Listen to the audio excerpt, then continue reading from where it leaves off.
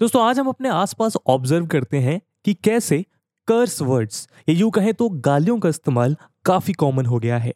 लेकिन क्या ऐसा होना ठीक है? और ऐसा क्यों है कि ज्यादातर कर्स वर्ड्स विमेन पर ही टारगेटेड होते हैं? Language is power, life and the instrument of culture, the instrument of domination and liberation. दोस्तों ये वर्ड्स थे फेमस नॉवेलिस्ट एंजेला कार्टर के। इससे समझ आता है कि लैंग्वेज आज हमारे लिए कितनी ज्यादा इंपॉर्टेंट है। सिर्फ एक मोड ऑफ कम्युनिकेशन ना होकर यह हमारी अपब्रिंगिंग, कल्चर और पर्सनालिटी को भी रिफ्लेक्ट करती है। आपको जानकर हैरानी होगी कि प्रोस्टिट्यूट जैसे वर्ड्स का कोई मेल इक्विवेलेंस ही नहीं है, जबकि एक्चुअल में मेल सेक्स वर्कर्स भी एग्जिस्ट करते हैं। यही नहीं, सोशियो लिंग्विस्टिक हेमंगा दत्ता अपने paper power dynamics in Indian language में बताती हैं कि असमीज एंड मलयालम में कई विमेन सेंट्रिक वर्ड्स जैसे अडल्टरस और विमेन ऑफ लूज मोरल्स का भी कोई मेल इक्विवेलेंस नहीं है। और जहां ये कर्स वर्ड्स पहले ही इतने डेरोगेटरी होते हैं, वहीं उन पर कास्ट एंगल ऐड कर इन्हें और भी डेरोगेटरी बना दिया जाता है। फेमस लिंग्विस्टिक तारामणि राय बताती हैं that language is an important component of society. It is direct reflection of how society functions and the kind of socio cultural values it has. आज हम इस वीडियो में डिस्कस करेंगे कि क्यों ज्यादातर कर्स वर्ड्स विमेन सेंट्रिक होते हैं और आखिर किस तरह इनसे हमारी सोसाइटी की रियलिटीज का पता चलता है। लेकिन दोस्तों आगे बढ़ने से पहले मैं आपको बता दूं कि इस वीडियो की इंपॉर्टेंस यूपीएससी एग्जामिनेशन के पर्सपेक्टिव से काफी ज्यादा है। इस टॉपिक से जुड़े हुए सवाल GS1 के सोसाइटी और GS4 के एथिक्स सेक्शन में पूछे जा सकते हैं। इसके बारे में हम वीडियो के अंत में और भी बात करेंगे, पर फिलहाल के लिए अपने डिस्कशन को हम आगे बढ़ाते हैं। दोस्तों इंडियन कल्चर में लड़कियों को हमेशा से एक घर की प्राइड कंसीडर किया गया है। एग्जाम्पल के तौर पे फीमेल चाइल्ड के बॉर्न होने पर उसे लक्ष्मी प्रवेश माना जाता है और हमेशा से घर की इज्जत और सम्मान के साथ जोड़ा जाता है। कुछ स्कॉलर्स मानते हैं कि इसी रीजन के चलते इंडियन कम्युनिटी अपने फीमेल रिलेटिव्स की प्राइड को लेकर बेहद सेंसिटिव और प्रोटेक्टिव रहती है। और उनका मानना है कि इसी रीजन के चलते कर्स वर्ड्स हमेशा फीमेल्स पर डायरेक्ट किए जाते हैं, जिससे एक इंडिविजुअल की प्राइड पर अटैक किया जा सके। लेकिन कई सोशियोलॉजिस्ट मानते हैं कि कर्स वर्ड का एक्चुअल ओरिजिन हमारी सोसाइटी के पैट्रियार्कल नेचर को रिफ्लेक्ट करता है। साथ ही ऐसे वर्ड्स का कॉमन यूज सेक्सिस्ट और मिसोजिनिस्ट बिहेवियर और एटीट्यूड को भी प्रमोट करने के लिए जिम्मेदार है। Feminist writer and activist Babita Rai बताती हैं कि आज ज्यादातर कर्स वर्ड्स एक्सट्रीम अब्यूज के साथ विमेन पर डायरेक्ट किए जाते हैं, जिसे इग्नोर नहीं किया जा सकता, क्योंकि इनके इस्तेमाल का नॉर्मलाइज होना ये रिफ्लेक्ट करता है कि कैसे फीमेल को एज अ जेंडर एक वीक ग्रुप और ऑब्जेक्ट की तरह ट्रीट किया जाता है। ललिता भास्याल जैसे कई सोशियोलॉजिस्ट का मानना है कि कर्स वर्ड्स दर्शाते हैं कि कैसे पैट्रियार्कल सोसाइटी विमेन को लोअर देन मेन समझती है और साथ ही मानती है कि फीमेल्स हमेशा पावरलेस हैं और उन्हें as a subordinates of male काम करना चाहिए। भले ही दो मेल इंडिविजुअल्स में लड़ाई हो रही है, लेकिन वर्बल डिस्प्यूट में यूज होने वाले कर्स वर्ड्स सिर्फ फीमेल रिलेटिव्स की तरफ ही डायरेक्ट किए जाते हैं। यूएस जैसी मोस्ट डेवलप्ड कंट्री में भी कई स्ट्रगल्स और मूवमेंट्स के बाद 1924 में विमेन को वोटिंग राइट्स मिले। इससे यह अनुमान लगाया जा सकता है कि patriarchy all over the world कितनी डीपली और यूनिफॉर्म रूप से प्रेजेंट है। इंडिया की बात की जाए तो प्यू रिसर्च सेंटर के मुताबिक लगभग 23% इंडियंस का मानना है कि फीमेल्स को लेकर इंडिया में अभी भी बहुत डिस्क्रिमिनेशन है। 2019-20 के बीच हुए सर्वेज में 16% इंडियन विमेन ने बताया कि उन्हें पर्सनली उनके जेंडर की वजह से डिस्क्रिमिनेशन फेस करना पड़ा है।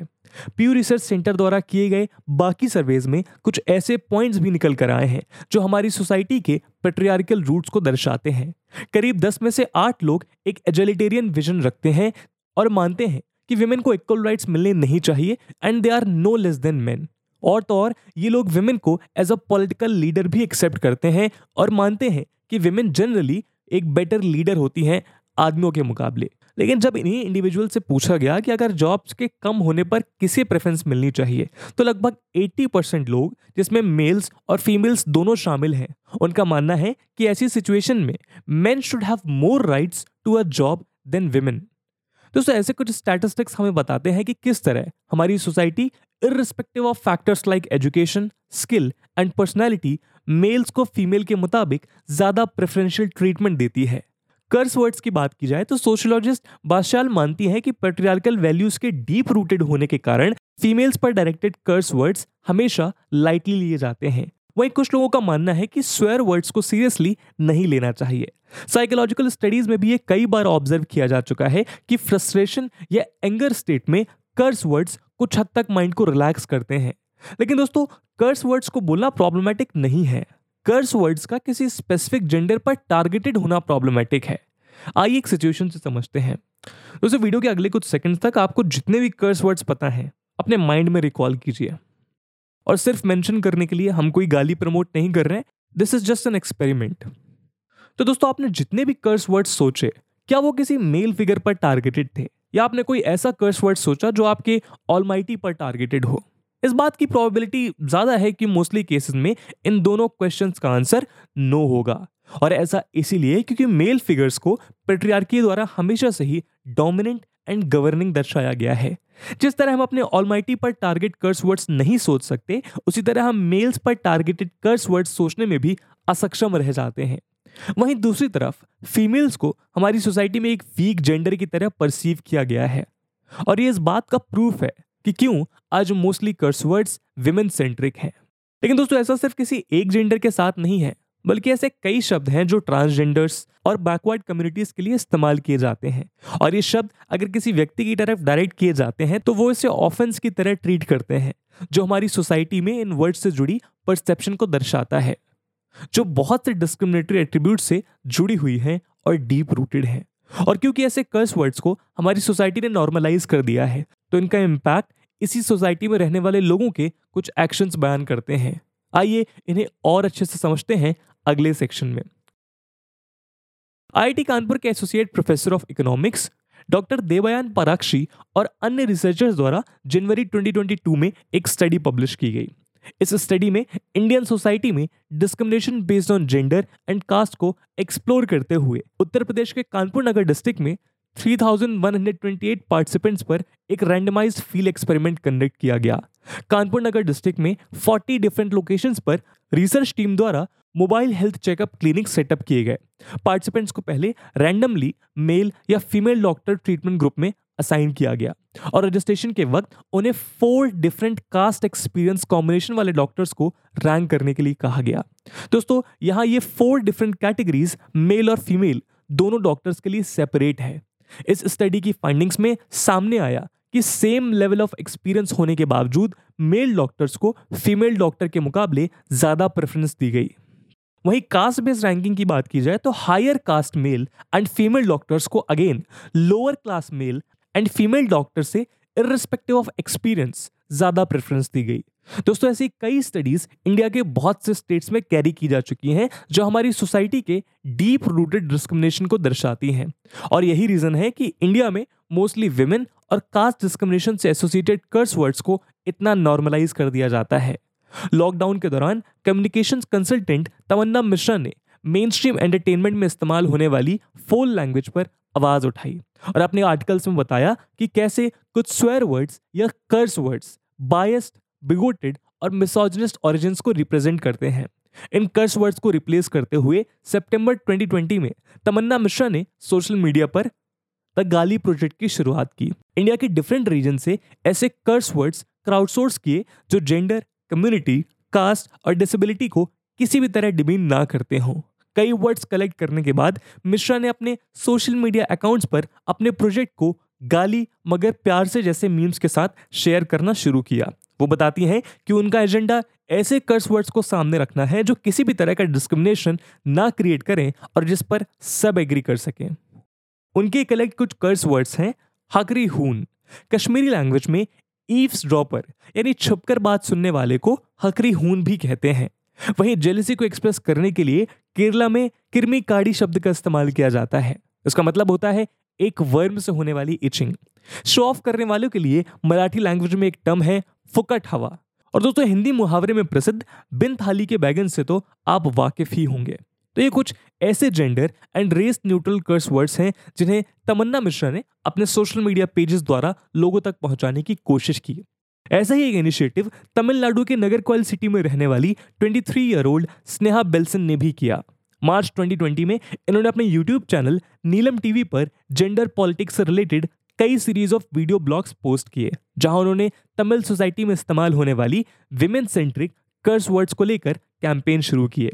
वहीं बात की जाए बाकी जेंडर सेंट्रिक कर्स वर्ड्स की, तो ईयर 2017 में पेन स्टेट यूनिवर्सिटी द्वारा की गई एक रिसर्च में देखा गया कि जिस तरह women centric curse words females के लिए ऑफेंसिव होते हैं, ठीक उसी तरह बहुत से मेल्स आउटरेजियस हो जाते हैं जब कोई होमोसेक्सुअल कर्स वर्ड्स पर उन पर डायरेक्ट अटैक करे। ये दर्शाता है कि कैसे होमोसेक्सुअल मेल्स को devalued members of society consider किया जाता है। ऐसे वर्ड्स हमारी सोसाइटी में existing social and sexual hierarchies को रिफ्लेक्ट करते हैं। मदुराई बेस्ड चिन्नराज जोसेफ बताते हैं कि पैट्रियार्कल फ्रेमवर्क के चलते कुछ विमेन भी इन्हीं एब्यूजिव वर्ड का इस्तेमाल करती हैं, और इस पैट्रियार्कल फ्रेमवर्क को फॉलो करने वाले विमेन की सेक्सुअलिटी, मोबिलिटी, फर्टिलिटी और लेबर पर अपना कंट्रोल और डोमिनेंस बनाने की कोशिश करते हैं। दोस्तों, पैट्रियार्कल माइंडसेट के छोटे इन्फ्लुएंसेस हम भले ही देखकर इग्नोर कर दें, लेकिन लार्ज स्केल पर होने वाले इन्फ्लुएंसेस को कंट्रोल करना आज एक डायर नीड बन चुकी है। वर्ल्ड बैंक एस्टिमेट्स दर्शाते हैं कि इंडिया कुछ उन कंट्रीज में से है जहां फीमेल लेबर फोर्स पार्टिसिपेशन यानी FLFP रेट्स सबसे लोवेस्ट हैं। टीम लीज सर्विसेज की co-founder and executive vice president Rituparna Chakraborty बताती हैं कि इंडिया में FLFP कंटिन्यूअसली डिक्रीज होता जा रहा है। 2005 में जहां female labour force participation rate 26% था, वहीं 2020 में घटकर 19% पहुंच गया था। हालांकि पास कुछ टाइम में इस ट्रेंड में इंप्रूवमेंट देखा गया है, लेकिन वो इंप्रूवमेंट ज्यादातर अर्बन विमेन के केसेस में हुआ है। रूरल विमेन की हालत अभी भी काफी गंभीर है। चक्रवर्ती का मानना है कि गवर्नमेंट को एक ऑल आउट एफर्ट करने की जरूरत है, जिससे ज्यादा से ज्यादा लड़कियां प्राइमरी एजुकेशन अटेंड कर पाएं और फीमेल स्टूडेंट्स के हाई ड्रॉप आउट रेट्स को कम किया जा सके, जिससे आगे चलकर वर्कफोर्स में फीमेल्स का पार्टिसिपेशन इंक्रीज हो। तो दोस्तों, ये था आज का एनालिसिस, जहां पर हमने डिस्कशन किया कि कर्स वर्ड्स का मेनली विमेन अब्यूज के साथ क्या कनेक्शन है। कई एक्सपर्ट्स का मानना है कि ये मेनली इसलिए है क्योंकि विमेन को फैमिली के प्राइड के साथ एसोसिएट किया जाता है, और जब भी हमें किसी मेल या फीमेल के प्राइड पे प्रहार करना होता है तो हम एक विमेन को गाली देते हैं, because women and pride are directly associated. और उसके उलट कई सारे एक्सपर्ट्स का मानना है कि it is mainly because of the misogynistic society that we are living in. इस पूरे मुद्दे पे आपका क्या ओपिनियन है वो बहुत मायने रखता है, उसके बारे में आप कमेंट सेक्शन में जरूर बताइएगा। और इस वीडियो को अंत करने से पहले एक बार मैं आपको और बता दूं कि ये वीडियो यूपीएससी मेंस के पर्सपेक्टिव से काफी ज्यादा इंपॉर्टेंट है, और इसीलिए एक सवाल हम आपके लिए छोड़कर जा रहे हैं जिसको आपको कमेंट सेक्शन में आंसर करना है। और साथ ही साथ there is an important point कि इस टॉपिक से रिलेटेड सवाल यूपीएससी GS4 में 2020 में पूछा गया है, and the question is what are the main factors responsible for gender inequality in India? Discuss the contribution of Savitribai Phule in this regard.